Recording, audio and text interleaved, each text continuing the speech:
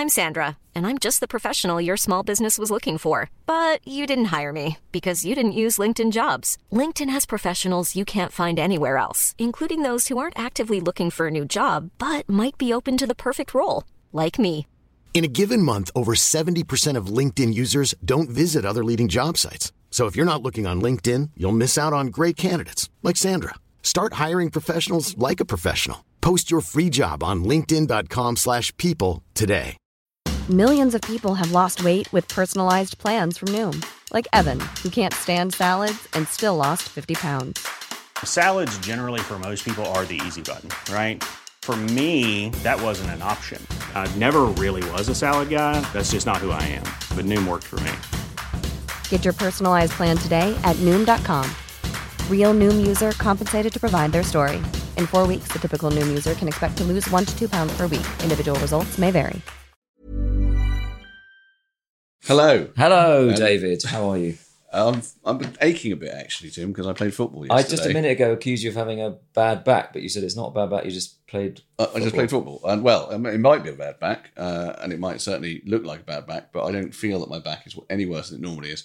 But after I play football, I obviously ache, right. And so I walk around like an old man. Yeah. Because I am an old man. But also more so, in a kind of more theatrical way, right. I guess. I probably am exhibiting old manishness in the way that I walk. And it was quite a short walk when you said that. Yeah. I mean when I said, how are you, I didn't really mean, how are you? It was just... No, that's true. But I always, you probably know this about me, I'll never answer that question by saying fine in the English way. Unless you are fine. Well, yeah, unless I really am fine. I almost never am straightforwardly fine. No, I mean, who is? Yeah, who is? Exactly. Yeah, who is? I mean, I'm always tired for a start. And I tend to need to tell people that. Right. I need to tell people. How did you sleep last night? This morning, I did an interview for Radio London. Okay. And their first question was, hi, David, how are you? And I think they expected me to say, I'm great. But I immediately said, well, I'm really tired. Right. Because, I don't sleep very well. No. And I luckily he'd mentioned that I was an insomniac. So that slightly why I said it, because it's mentioned in the book. The God Desire, by the way, for anyone who's wondering, my new book. I don't think anyone was, but if there were any messages, I'll pass them on. But so far, nothing. Nothing. He mentioned I was an insomniac. And so when he said, how are you? I said, well, I didn't sleep very well last night. And now you've got me up to do this interview, so I'm tired. But... Can you give us a sense of, just taking last night as an example, when you say you didn't sleep very well, what was it? I went and did a literary festival at Chipping Norton the other day. And Clarkson's Farm. Quite near Clarkson's Farm. That was mentioned by a few people, Clarkson's Farm. In fact, one bloke who I was in a taxi with, who is an Israeli children's writer, I was on a taxi on the way to Banbury. He was talking to the driver who worked for the festival, who has a farm next to Clarkson's farm. Right. His name is Ollie. And I said, how's that? And he said, no, it's all right, blah, blah. And then this bloke, Yuval, the Israeli, said, you know what, one day I'm sure there will be a television program about this Clarkson's farm. But I said, no, there is. There really is. Wow. And kind of that's why it exists. But if you're in his brain, you must have thought, you thought, God, people really talk about this farm a lot. You can see why he might have said it. It's like this natural next thing. It's so famous. Yeah, I know. It deserves its own TV show. I can see that. Yeah. So anyway, while I was there, Simon Blackwell, who is a very fine comedy writer. Yeah, do you know him? I don't know it, but I know who he is. He's a really funny comedy writer. He wrote, for Peep Show and In the Loop. W1A, didn't he? Or no, not W1A. That's John Morton. No. But he wrote on one of those. No, I'm thinking Veep. Yeah, Veep. Veep was kind of that was his thing, and The Thick of It, and what he's a brilliant writer. Anyway, he said, get some CBD oil, and I've tried CBD oil before. I can't believe this. What is this turning into? A kind of health podcast? Anyway, I've tried it before, and it's not done much. So he said, no, you have to take a lot of it. You have to take a big old pipette of it. Oh, okay. A big pipette, and then put it in your mouth. Is there such a thing as a big pipette? The point is, but I know what he means. Well, it's not like a comedy pipette. It's not like a sort of thing that you'd see on a Pink Floyd backdrop. We've often been quite interesting and taken science on a bit in this podcast. We've often maybe even made, I'm not going to say scientific discoveries, I'll let the listeners say that, as you say, but we've pushed science a bit. Is the point of a pipette that there's something about the law, that gravity and space and so on, that you could you, how big can a pipette get before it's just like a big useless... It's not a pipette. Well, it's not that it's just... Is that the question? It doesn't do what a pipette does. Can you have a human-sized pipette? Right. A human-sized pipette kind of is a human. It's definitely not. Well, no, it's not. There's no doubt that that's not true. But I said I had an image of it with a little head on it. Okay. And the fact that it still doesn't make it sort of releases liquid, which humans do. Right. It's going to be really easy for AI to take over if a pipette the size of a human is a human. Yeah, that's true. So, when people say, and I discussed this in my new book, The God of Desire, what is it that makes us human? Right. No one's going to say, well, because we're full of liquid and we've got a bulbous head. No one's going to say that. But anyway, he said, you want a big pipette. I don't know. I'm not going to discuss your conceptual issues with pipette. Well, let's hear from the listeners might want to tell us. If anyone wants to write in and say, how big can a pipette be before it's no longer a pipette? I think it could be almost any size. But I suppose there's a point at which the squeezing of the rubber, I can imagine at a certain point you've got to do it between your arm and your side, like sort of squeeze it like a accordion at a certain point, and then it's just too big to squeeze. Yeah, and then it's going to go all over. Yeah. You'll never be able to target it if it's underneath your armpit. Yeah. So I wonder what the biggest one is. Be interesting to know. Interesting. It was a pipette-sized pipette, if you can imagine. Yeah, I can totally imagine. It comes in a bottle. And I bought it. Yeah. And I've been putting that under my mouth. And I have been sleeping a bit better. Okay. But last night I woke up at about 5:30. And having gone to bed at what time? Gone to bed I played football. So it takes me a while to go to bed after that. Hadn't had a curry. Sometimes you have a curry at football, then that makes it worse. I hadn't done that. Okay. So I probably went to bed at about 1. Yeah. So that's only like 4.5 hours sleep if I woke up about 5:30. Yeah, that's so I am a bit tired. Yeah. I'm saying that the expensive pipette of CBD oil didn't really make that much difference. No. So anyway, why are we saying this? We're saying it because you said, I said, how are you? It's all how are you? And you're a bit tired. I'm a bit tired. Yeah. So I have a tiny bit of Bowie news that I'm going to kick off. We were just saying before we went on that we haven't done this for a while, but we still actually haven't got anything lined up. This is the first one we've done not in Walberswick for a while. Yeah, that's true. We're in my office, which as we know is in Kentish Town. But the Bowie news, I did in fact have, I thought, loads and loads of Bowie gear, Bowie, minutiae, backed up, banked, ready for the next podcast. I then realised I couldn't remember any of it. Okay. So I did my thing that I sometimes do before this podcast, which is to Google the words Bowie news. Right. Slightly unfortunately, there's an athlete called Bowie who died recently. Yeah. So that got in the way, and I'm not going to make any jokes about them. But I did manage to then put in David Bowie news. Okay. And the only news I got, which feels like to be not a piece of news, is that Neil Tennant of the Pet Shop Boys. Have you seen this? I saw this. Neil Tennant of the Pet Shop Boys has revealed that David Bowie liked a very dull sandwich. Yeah. He said he liked a ham baguette. And he knew this because they did the Brits together in 1996, which, by the way, I think I presented at the Brits in 1996. So I must have been backstage. But I don't remember ever interacting with either Bowie or Neil Tennant. Okay. Can't remember. Because I felt that, the bad news for our listeners is I said I'd got a bit of Bowie stuff, and it's the same thing. Oh, no. Because I did, Okay, well, I'm going at it a slightly different way, but I suspect it might not be different. Because, of course, the key element is that Neil Tennant says, you'd expect David Bowie to have a more interesting sandwich. He only had a ham baguette. Yeah. And then, in a way to suggest what he thought Bowie would have, he said, you'd expect him to be eating a sandwich, an Indonesian sardine sandwich. So this is where I thought we could dig into this, because, that is not a sandwich. Oh, I see. I mean, I would hazard a guess that possibly away from Indonesia, and even there, I'm not sure, you would never see an Indonesian sardine sandwich. That's not a sandwich option. Right. Even an exotic... Like yesterday, I had a meeting in quite a down-at-heel bar, but it turned out that they had a halloumi and hummus and jalapeno sandwich. And I had it. It was very nice. Right. That's an exotic sandwich. If I'd said, can I have an Indonesian sardine sandwich, they would have looked at me very blankly indeed. Yeah, I have had... It depends what you're questioning, because I've had a sardine sandwich. Yeah, you can have a sardine sandwich. Yeah. Hot sardines. Are you suggesting that most sardines come from Indonesia, and so therefore it's not such a weird thing? In which case, it doesn't work either. Because if a sardine sandwich isn't a thing, and it turns out that most sardines come from Indonesia, then he's basically saying... He didn't have a ham baguette. I'd expect to have a sardine sandwich. I think what he's obviously doing in the moment is trying to come up with a sort of really cool, a bit exotic, sort of Bowie type thing. Yeah. And if you juxtapose Indonesia with sardine, I sort of see where he's going. No, I know where he's going. But what would you say? What, for an exotic sandwich? Like, it's not what you'd expect it would be. What would you expect David Bowie? Yeah. Milk and peppers sandwich. Yeah, I would say you wouldn't even think sandwich. No, I doubt he... Well... Would he enjoy a sandwich? Well, firstly, I think the whole conception is wrong.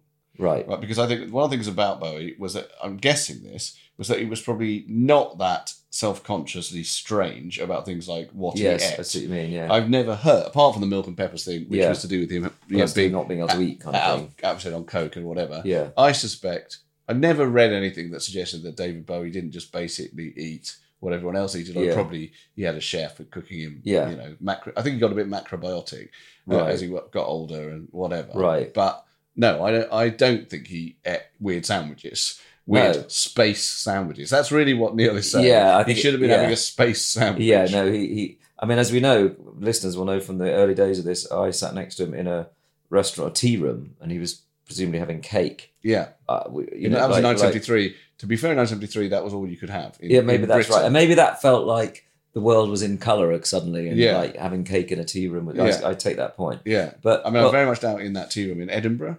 Edinburgh, yeah. The Indonesian sandwiches were on the menu. Where I must have mentioned this from Leith, probably. Did I mention this at the time? You won't be able to remember, but that's where my brother bit his glass. No. Rob basically... What is it? So I feel like certain people are sort of prone to accidents. There's no reason for that to be the case. The phrase accident prone, have you heard that phrase? Well, exactly. Yeah. But is it a real thing? Because accidents are literally accidents. I have a cat that is accident prone. Well, so Tiger.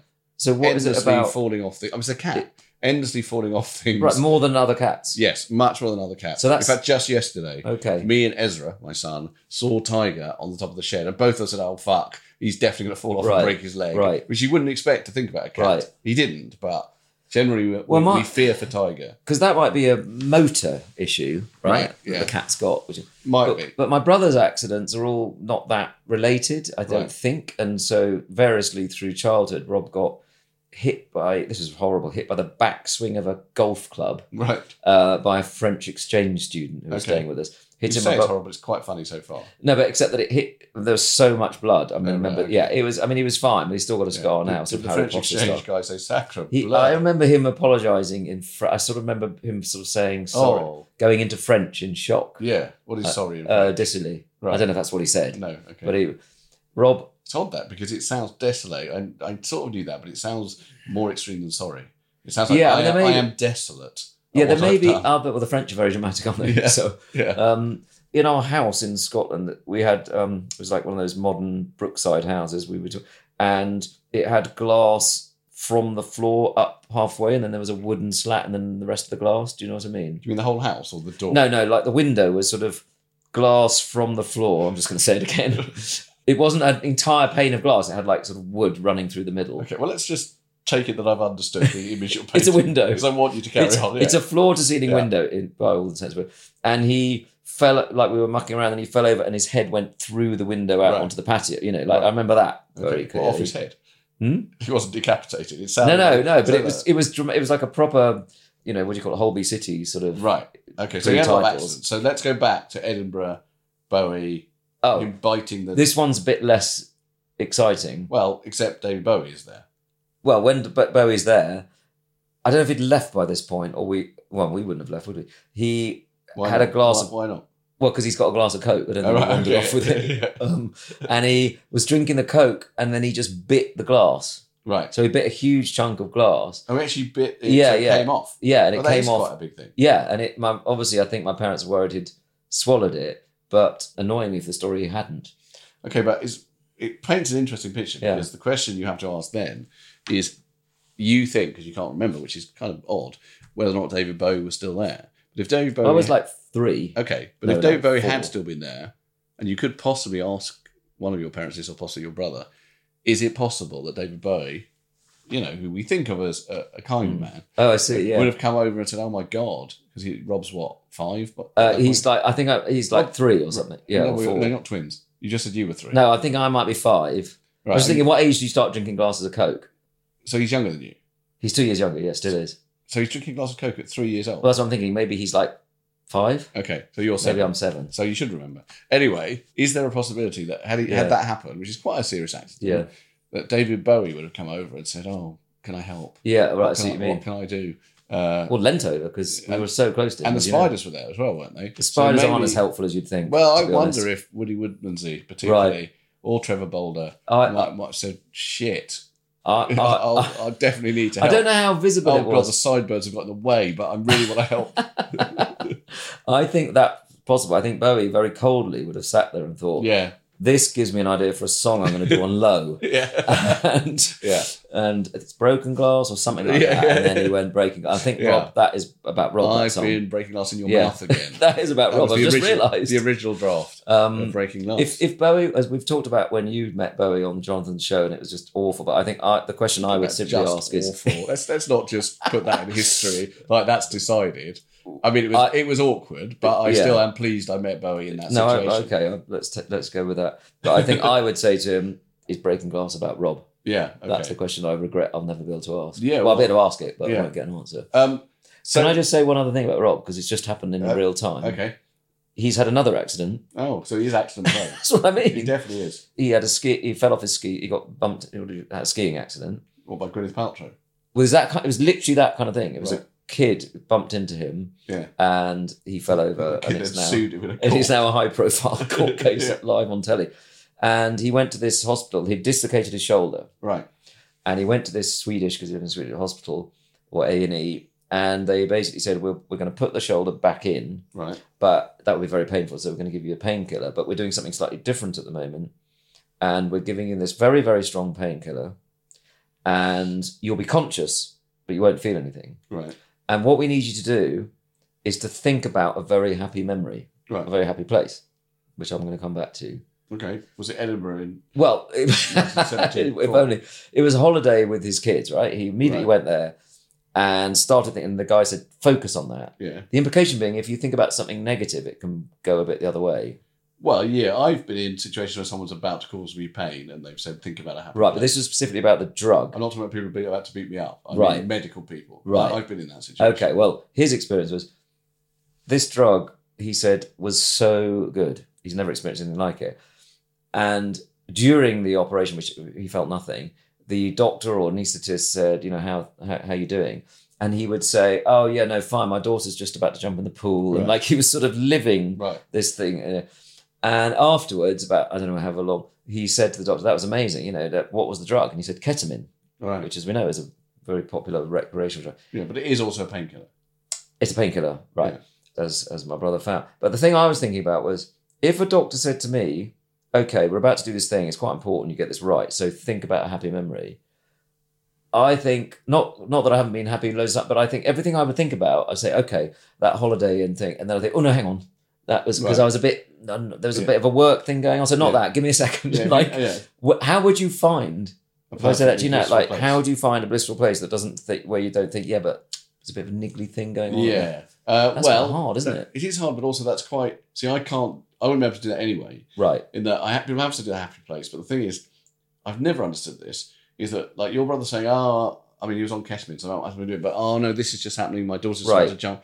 That imagines that he's gone to that place and he's replaying it absolutely like it happened. Yes. If someone tells me to do that, I get a flash frame of like a holiday or whatever, and then it goes and I'm thinking about something else. I mean, my foot's itching now. Yeah. And it's immediately overridden by something that's happening now. Definitely. Yeah. But do you mean within the holiday, you'd remember something about the holiday? No, I think I would find it hard to... I think I'm saying the same. I'd find it hard to pick a thing that I could inhabit. Oh, I see. That felt entirely a happy experience that I wouldn't then say, no, it's unhappy, but like, it was a bit annoying because we sort of had that restaurant. It was a bit, no, we're not saying the same thing. I need to draw the distinction. Right? Which is you're saying that within the frame of the memory, you would remember things about it that were annoying and inconvenient and they would fuck up it being a happy memory. I'm saying I can't even hold in my head the memory for much longer because something in the immediate, even if I was on a drug like ketamine, I would immediately think, what's that over there happening now? That's completely blotted out the Caribbean or whatever it is. I don't know if that's true because I think the drug might partly make you go into a groove, properly. I think. But I know exactly what you mean. I think I'm saying what you're saying. I think the listeners will be pleased to know. Okay. And it's very hard to unquestionably... I think we may have no listeners by now. It's very hard to unquestionably say, that was a purely happy thing. Oh, yeah, definitely. Yeah, no, that almost never happens. Yeah. So I then watched, because it was a link in the article, the performance of Hello Space Boy. Okay. At the Brits in 1996, where he didn't have Indonesian sandwiches and had a. Is that where you would you take ketamine thinking about that? Was it a very happy experience? No. Okay. We'll come back to that another time.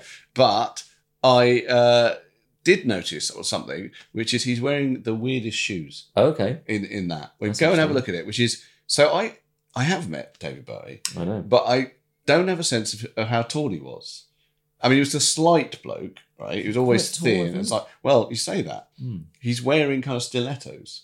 Right. And he's not, in kind of 1970 man who sold the world female clothing. Okay. He's wearing a weird 90s suit with a sort of florid collar, but everything else is fair and a sort of long tail. I don't mean he had a tail. I mean the coat has a tail. But then the camera decides to focus on his feet for a bit, and they're really weird. They're kind of clogs with a stiletto heel, and that made me think, well, I mean, is it just David being like, I'm going to wear something interesting, or is it a bit Tom Cruisey? Was he in fact shorter? Or slightly medical, slightly sort of, No, I don't think it wasn't medical. It wasn't. What's it called? A reconstructed boot. It's not called that. What is it called? That's not the word. I think it's something a built-up shoe. Or a built-up shoe. Right. It wasn't that. Well, it wasn't a straightforward one because it was a clog with a stiletto on it. I mean, I could even show you because I'd be quite interested to see what you think it is. But I feel like... Shall I get my phone? Yeah, I feel a bit sorry for him because I feel like he is wearing a built-up shoe, but they've sort of made it a bit Bowie-like and made it stiletto-y to make him feel better. Well, I think that would be up to David. Sorry, if my voice is going weird, it's because David's opening the window. I'm opening the window because it's a bit hot in here. And also, I want to find the phone. So, no, I mean, there's no way that Bowie... here's my phone. That Bowie at the Brits is going to say, okay, I don't really like that shoe, but I suppose I have to have a medical built-up shoe. He's not going to say that. And it doesn't look like that, to be honest. You mean he's got... I don't really understand your point. Yes, I need to show you the shoe. Yeah, I'm very keen to see it. There we go. David Bowie had basic butties on Backstage Brits right there. Okay, let's see if we've got an actual footage of the thing. Right, that's a montage. Well, there it is backstage. See, am I there? Sorry, I'm now looking at this because I think... Okay, this is Bowie backstage. It is just possible that I'm there. And he looks terrible, doesn't he? He's in that night. His hair was bad. No, he's not. I wasn't there. Hello, Space Boy. You do seem to be able to hear his shoes very clearly. It's like a click-clack. Right, hang on, let's see if this has it. Oh, there's Chris Evans, who's hosting it. Yeah, this is it, right? Okay. So I think they're going to show his feet at some point. So we're watching, if you want to watch along, we're watching David Bowie Brit Awards 1996 video. We can almost see... No, but there's a bit where they actually focus on the they shoes. literally do a close-up.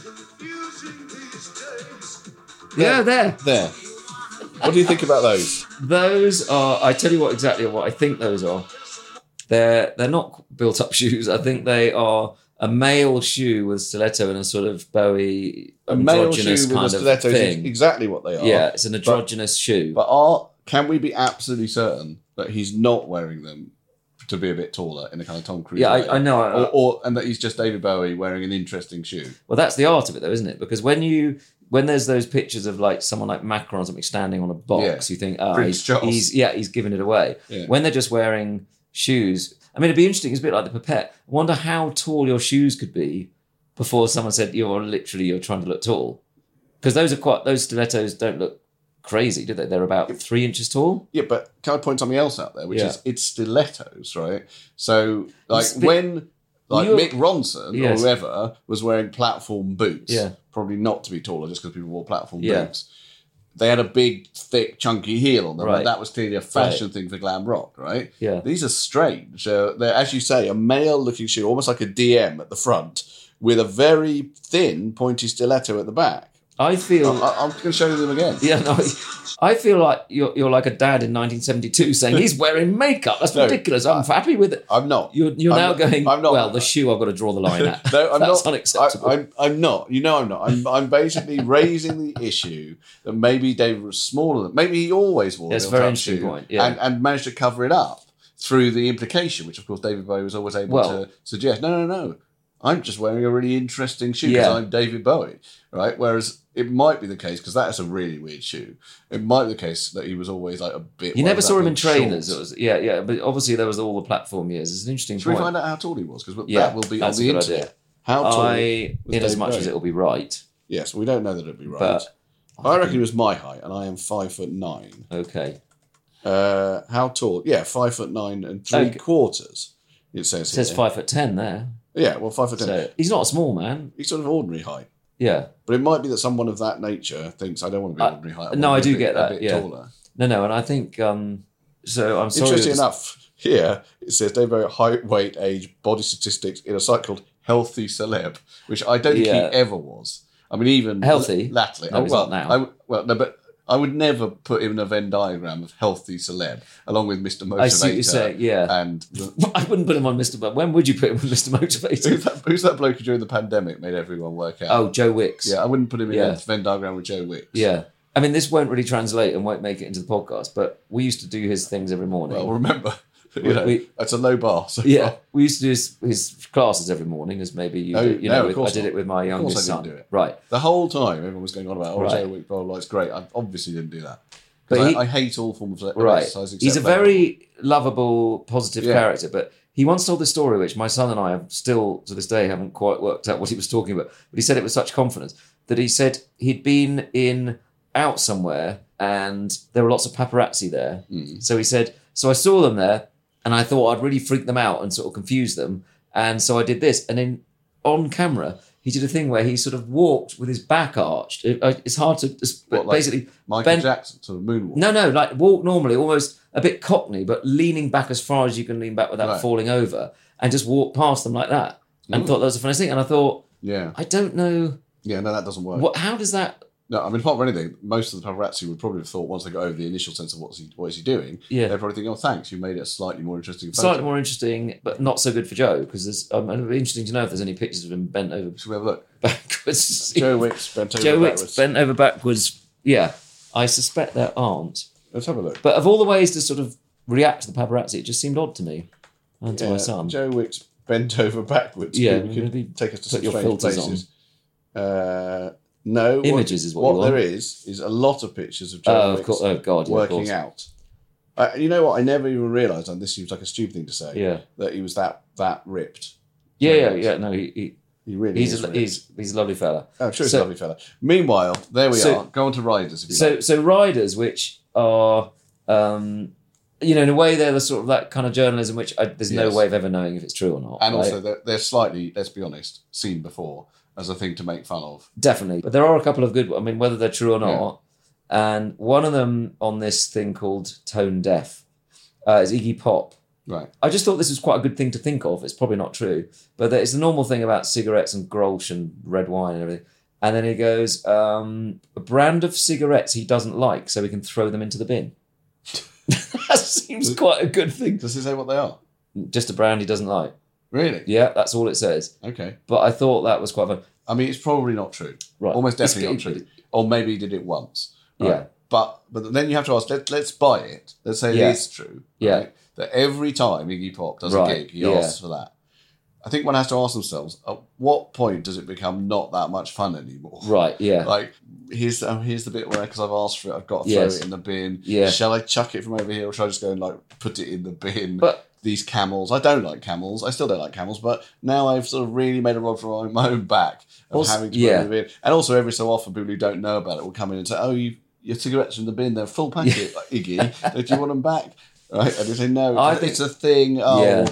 Do you know what I think more likely it would be like he'd sort of forget about it and he'd go, why do they always give me cigarettes I don't like? Yeah. That's the thing. Yeah. And I think that would be... Yeah. And then the other one, literally anyone, but this I like, again, this can't be true. But the Beach Boys, right? It says they had 48 bath towels. I mean, fine. There are quite a lot of them. Not 48 though. No, but how many Beach... I never really understood how many Beach Boys. There always seem to be thousands of them in the band. Let's say there's 7 in the band. Yeah, so that's like 6 each. No, 8 each. Yeah. No, that's 56. No, I don't know, quite a lot. I'm not good at maths. Right. But it's between 6 and 8 each. Also, that's quite stressful because that implies that even if you're playing really big venues, you've got to ask for towels. Well, that does raise another issue. Surely you get them... That does raise another issue, which is sweating.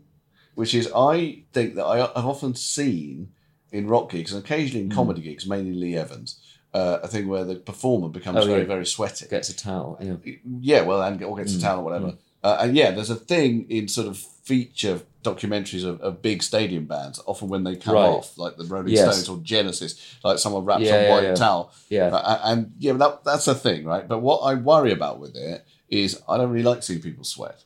Like, it always puts me off a bit. No, sorry, Lee Evans, if you're listening to this, you're a very good comedian, but I always think I can't, when I flick and he's on channel 500. You don't want to watch him sweat? I don't want to watch sweatiness. Oh, that's interesting. And I think with comedy, that's one thing. Yes. But I think there's a strata of thought that thinks, well, in rock music, it's like part of the passion and the thing. That's what you mean, but I still don't like it.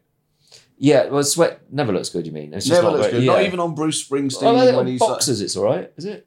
On a boxer, it doesn't look too bad. Well, it doesn't disgust me on a boxer. Although, I think in Raging Bull, where there's like a lot of slow-mo shots, right? Oh, you see it come flying off. You see the sweat come flying off. Yeah. And again, that's meant to be a brilliant thing. Like Martin Scorsese's showing the sweat coming off Robert De Niro's face as he gets pummeled. And I always think, I think it's a bit, Also, it feels like, I believe we have to remember the thing about sweat, right? Sweat is got a sort of thing, hasn't it, where it's the one bodily excrescence, can I use that word? I think you can. Which can be glamorised, as in like, Robert De Niro's sweating, it's amazing. Yes. Bruce Springsteen, you can see the sweat. If it was just snot, which is a very similar excrescence, people would say, oh dear, Bruce Springsteen has got a snotty nose halfway through Thunder Road. Can you blow your nose, Bruce? Yes. But somehow when it's sweat, it's okay. It'd be interesting to get the PR people behind Sweat, who, as you said, have done a really good job at making it seem glamorous, to say, okay, we've got a really hard brief for you now. It's farting.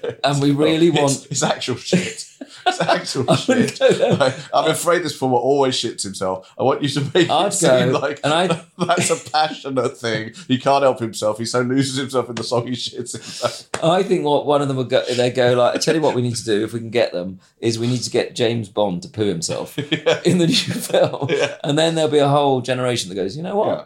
But you know what? I've said, you know what, like you just said. But as we know, and I read a very depressing article about this the other day, which I think was written about 10 years ago, about what he called the killing fields of great rock stars. Obviously, some of them have already gone. David, Lou Reed, others. Right. But he named all these old rock stars and said, over the next 10 years, we're going to see enormous killing fields of these guys. Right.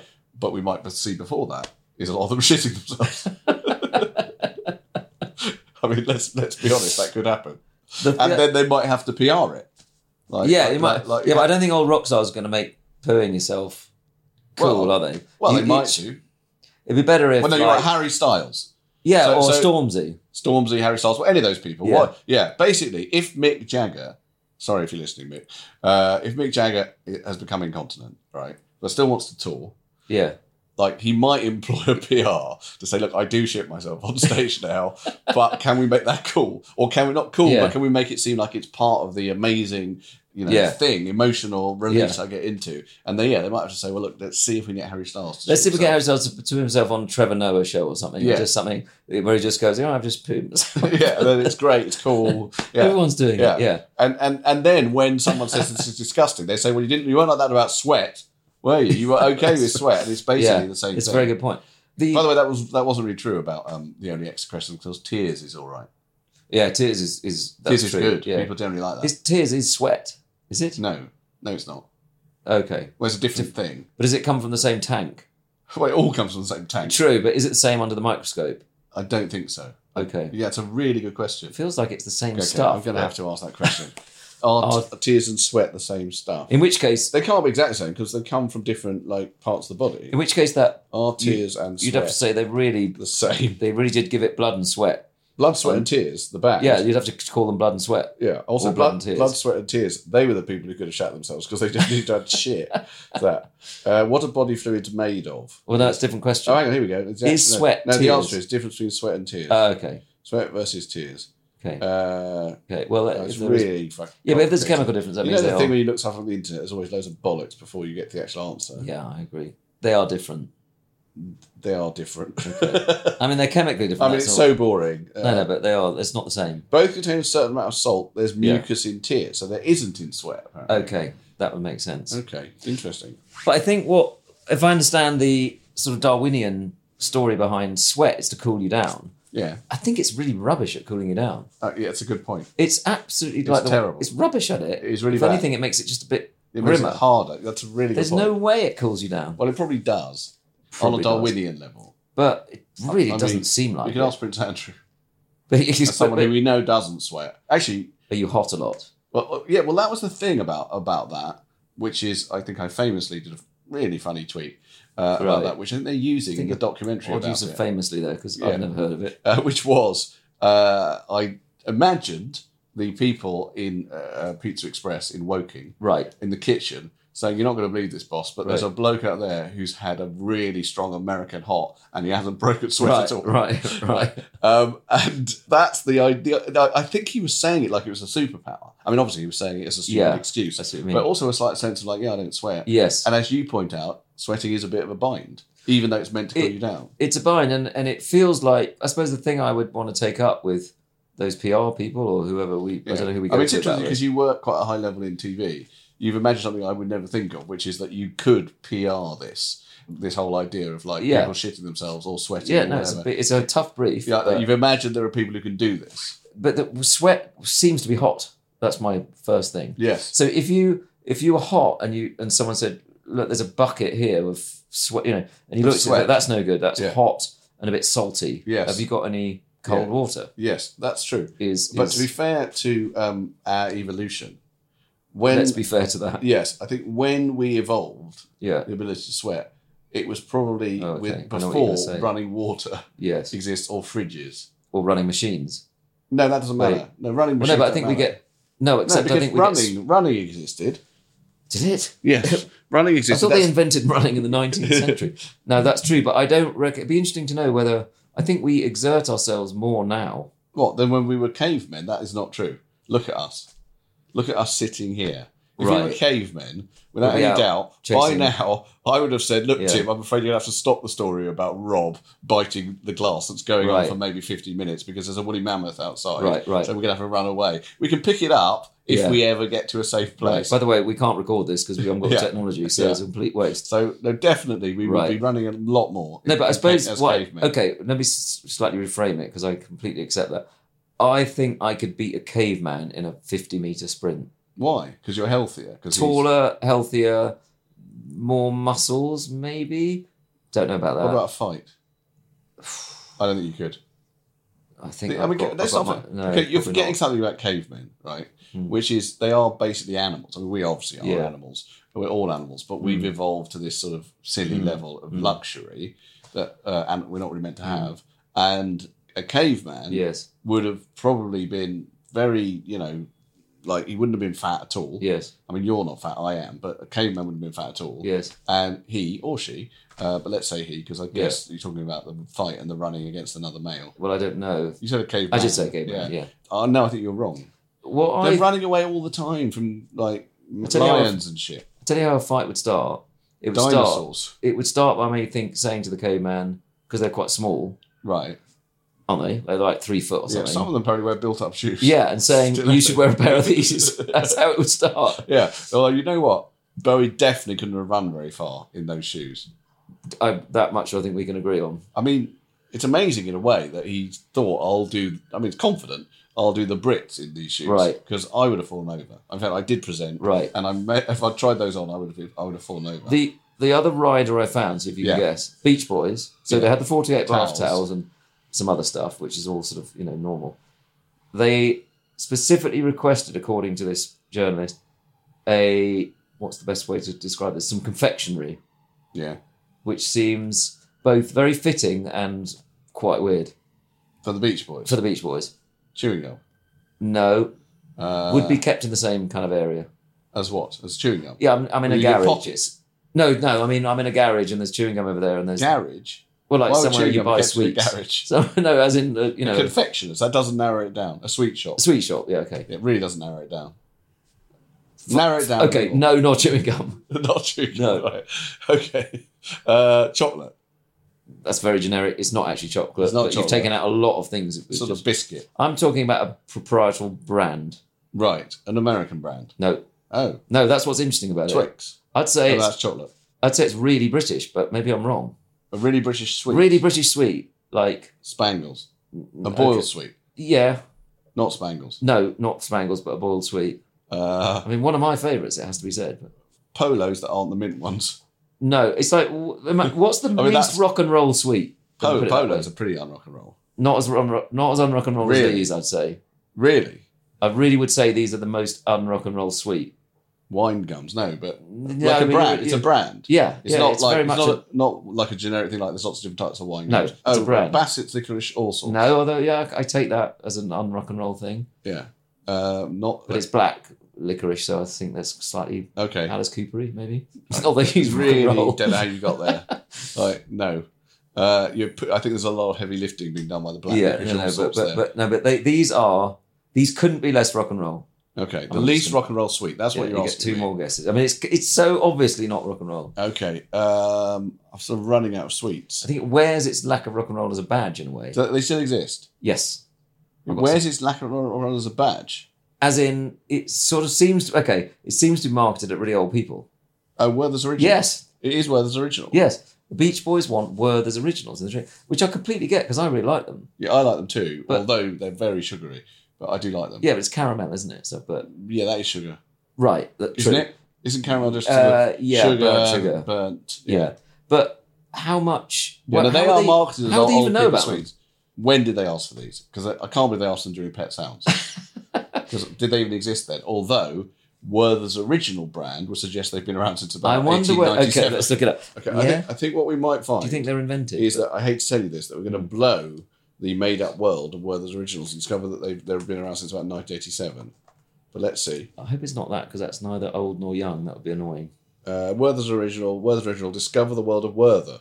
Okay. It's apparently there on their website. Okay. There is a Wikipedia entry for Werther's Original. So there should be. Okay, so this is kind of interesting. The sweet brand is named after the town of Werther in Westphalia. Wow. So who knew that? Because I always imagined that Werther was an old man who was British. I agree. That his grandpa Werther. Yeah. I didn't know they're German. I can see that. The company was founded in 1903, but in 1969... Please don't let there be some... In 1969, the sweet began marketing under the brand name Werther's Echte, which I think means true Werther's in German. Right. But I'm afraid to tell you that the brand name Werther's Original was adopted in the 1990s for the international market. So, I mean, what we're talking about here is a very degraded version of the Beach Boys. Because by then, the Beach Boys are very much not Brian Wilson. No, that's true. They're about two people who were in the Beach Boys and then a lot of session musicians. But, sorry, are they German then? Originally, yeah. Not the Beach Boys. Because, I mean, that's bad enough. But without wanting to go to a German company that existed in 1903 and still exists now, you don't want to ask too many questions, do you? No. That's the thing, because that would be a terrible thing to find out. Yeah. That they were sort of the official suite of the Nazi party or something, which they definitely don't say, and that's not the image they give over. So I'm reading now about Werther's Original. Apparently, an American advert dubbed in Japanese became an internet meme in Japan in the early 2000s. One British advertisement consisted of a montage of the grandfather and grandson bonding together, for example, pointing at animals out of train windows. Okay. And the lyrics of the song which accompanied this ended with, "When one who loves you says to you, you're someone very special too." Do you remember that? I don't remember that at all. I remember it's the granddad, isn't it? Yeah, there's always a granddad in it. No, I mean, that's an interesting thing in terms of marketing, because you're right, because in terms of them being the least rock and roll sweet. But that's a contrivance. Right? Yes. They're the 1990s, so they're not antique sweets, despite pretending to be. And clearly someone thought, you know what, counterintuitively, we're going to market this as if they're like, old person's unsexy. Like Ralph Lauren. The whole Ralph Lauren brand is sort of made up. Is it? Yeah. Okay, I didn't know that. Yeah, because it's not, it looks like it's some sort of, 1920s throat, sort of cut, and it's not. Yeah. But maybe these are the guys we need to look at pooing yourself. Werther's Original. Well, I think because it crosses over with their market, which is old people, which I include myself, and also and they've done a hell of a job. And also, if you buy the sugarless variant that use isomalt as a sugar substitute, I can promise you that will be sugarless variant. That will definitely. They should call them that. That will definitely give you diarrhea. Because I eat quite a lot of sugar sweets, and I can promise you mannitol in particular. Has a terrible problem. In fact, that might be Mick's problem. Goes right through that might be Mick Jagger's problem, because he's very thin, and maybe he stays thin by eating a lot of mannitol. I don't know. We've got an announcement to make. Oh yeah, so we haven't really, because it completely hasn't been sorted. But save Those the date, whatever the date is. By the way, I never come across that until about a year ago. Save the date. Like people would invite you to things, and there would be a date. Now people send out a thing saying save the date, which means I'm not inviting you yet, but it's going to be here That is the invite, really, isn't it? But I know what you mean. But they send it out in advance. And why they do you another do one. that? Well, it's because I suppose they want people to clear their decks early. Right. Anyway, save the date, listeners. But we don't know what the date is, so I shouldn't have said that. Save a date. Save her date, because Tim, as I would say, is the driving force behind it, has been banging on about why don't we do this show live ever since we started it. And I've said, well, a number of reasons. Number one, about 4 people would turn up. Number 2, you're not a live performer. But all of this has been, straw in the wind to you, because you just don't think that's the phrase. No, I've just said it. I quite like it. I think it works. Right. Okay. You meant something just doesn't really Just stay. doesn't stay. Yeah. Exactly. You've just thought, no, I want to do it. A part of you, as we know, well, perhaps you don't know, listeners, we haven't mentioned it, is that Tim every so often goes on stage in front of maybe 70 TV executives and does killer sets about, selling television programs internationally. And that's led, I think, to you feeling that you could have had another life as a comedy performer. Yeah. And as a result, you think, here it is, Stalking Time for the Moon Boys live. That's going to be it. And I've basically been like, I've spent my whole life doing this. I'm not so bothered. But I've now given in, and I've had a word with a theatre owner, and we might do it. We might do one night. Stalking Time live. Theatre being this, what we're doing now. Yeah, live. Imagine this. Can you believe it? Yeah. I think it'll be very exciting, and it's going to be one night only before everyone gets. Well, we'll see about that. Too excited. It's one night only in terms of we'll try it out. We're off Broadway, basically. Long way off Broadway. When there's 17 people there in a, let's say, 100-seater room, then we might never do it again. However, if it's packed out and around the block. Yeah. You haven't really told me this yet. So the guy said, okay, you can do it. I don't know if I should say it in case we don't do it then. No, we're not saying where it is. Okay. Yeah. I don't need to say where it is, but the guy at this theatre, which is a London theatre, that's all we need to say, said that he would let us do it. Yeah. Yeah. So that wasn't the difficult bit. Right. The difficult bit is doing it. I thought that is the difficult bit. No. Not a West End theatre. Right. But almost any sort of fringe theatre. Okay. If I say, do you want to do this, try this for a night, he's probably going to say yes. You always say the Hen and Chickens. Yeah, I've always thought it's not the Hen and Chickens, but it's that kind of thing. Yeah. The Hen and Chickens is a venue. Yeah. Does it even still exist? In London? No, I think so. Yeah. Anyway, it's not the Hen and Chickens. Right. I might as well say what it is. It's the Park Theatre. I've said it. It's the Park Theatre, if we do it there. Save the date. It's the Park Theatre in Finsbury Park, which I've done many times before. And it's very what nice will happen now is some of our listeners will basically start, like Wimbledon, they'll go out there now. Yeah, they'll be in their sleeping bags out now. Yeah. And then, BBC News will interview them, saying, "Oh, you must be really excited." Yeah, and you never get anything out of those interviews, really, do? Because they just say, "Yes, we're excited. We're really excited. I've come all the way from Basingstoke. Where have you come from? How long have you been here for?" Yeah, and then they go, "What is it you like about Tim?" Probably less so. Yeah, what do you like about Tim? It's just Darren. He's funny. Darren, Cornish bloke. Yeah, Darren will definitely come all the way from Cornwall. Yeah. Darren, you will definitely be listening. What if he doesn't? He'll definitely come. I'm very confident that he will come. Okay. Although he might not. It would be quite funny if he doesn't, because he's the one who constantly says, this podcast, it means everything to me, don't you, Darren? And he may not come. No, nobody might come. But I think it's time we pushed ourselves. What we don't know, ladies and gentlemen, at all is what we might do in such a show. Because obviously this is if you have listened to this on a regular basis, you'll know it really is this. And whether or not this makes for a live show or indeed a podcast, no one really knows. But, we'll find a way of doing it. Yeah, it'd be fun. Yeah. Just to finish, you've got a sideboard, which I'm pointing at now, which is in this, whatever you call this room. The sort of ante-room TV of my room. office, No, ante-room. Right. Screening room. It's got a telly in it. Okay, fine. Yeah. You've got a sideboard. Yeah. That's definitely a sideboard. I don't know what defines a sideboard, but mostly it's got legs and it's got a... top. It's like a cupboard on drawers, legs, isn't it? Yeah, people know what a sideboard is. You don't have to describe it anymore. So this is a genuine thing, and I think we are going to crack it. This is going to be like the pipette question, isn't it? Is it the word for the hair growing down the side of your ear? Right. Here. Yeah. What's that? Oh, I see what you're saying. No, you make a good point. Because I would say it, I think I've said it already, because I referred to Trevor Boulder coming over to help Rob when he bit the glass. Yeah. And in my hilarious improvisation of that, I actually don't remember that. I don't remember what accent I did, because I don't know what accent Trevor Boulder is and I can't do accents. But I did have that character saying, "Oh, I'm trying to help Rob, but my side burns." I think I said.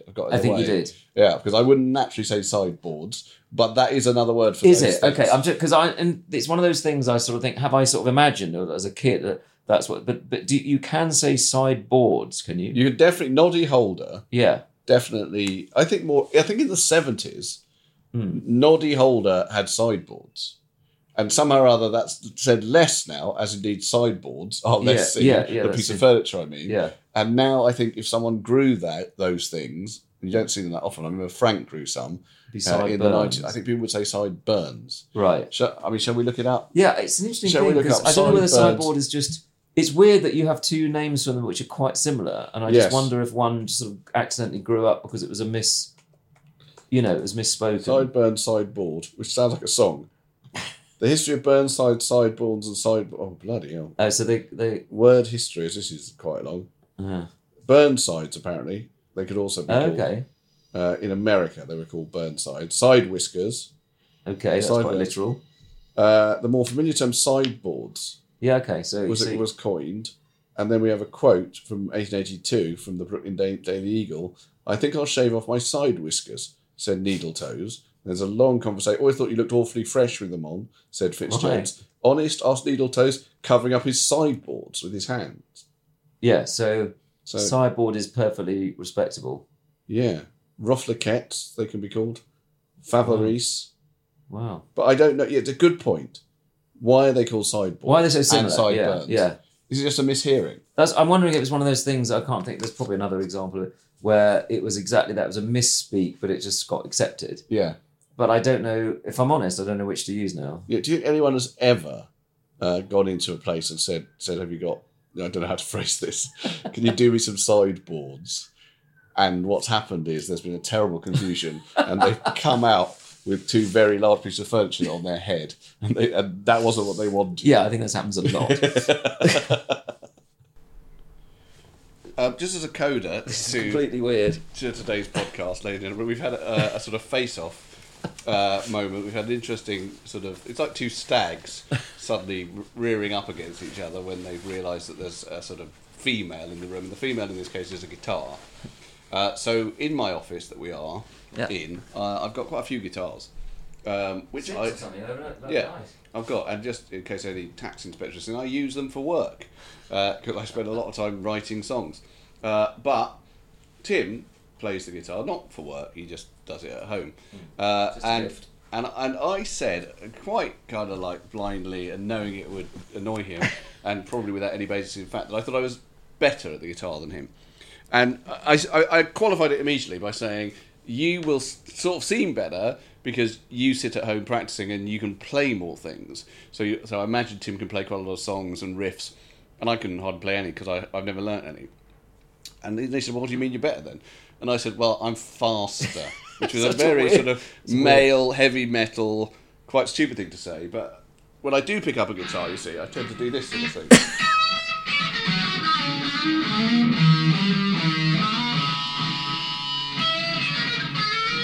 What the hell is that? It's a very, very good heavy metal solo. There you go. Can I just point out, by the way, I'm playing on a flying V here, which is a really hard thing to rest on your knee. This is definitely the weirdest thing we've done. I'm going to have to stand up. Yeah, stand up. That doesn't make it any less weird. I'm just going to do that again, by the way. Right. I think there is a part of me, because I did grow up thinking that like Richie Blackmore and people like that were really good, even though I now realise they're not, or at least they're not. I don't really like that sort of thing.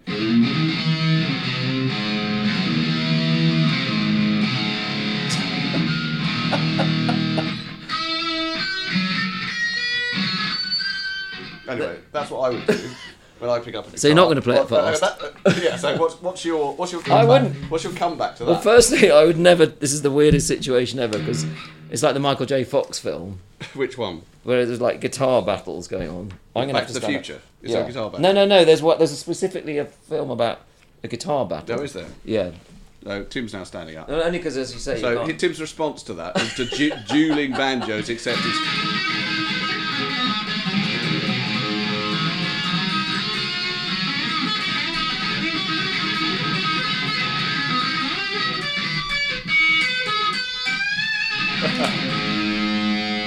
Okay, you win. Get the wordless originals.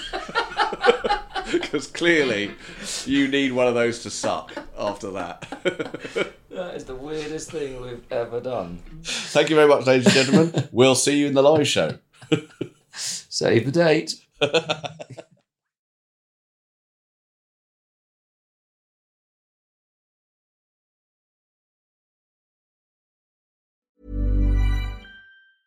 Even when we're on a budget, we still deserve nice things. Quince is a place to scoop up stunning high-end goods for 50 to 80% less than similar brands. They have buttery soft cashmere sweaters starting at $50, luxurious Italian leather bags, and so much more. Plus, Quince only works with factories that use safe, ethical, and responsible manufacturing. Get the high-end goods you'll love without the high price tag with Quince. Go to quince.com/style for free shipping and 365-day returns.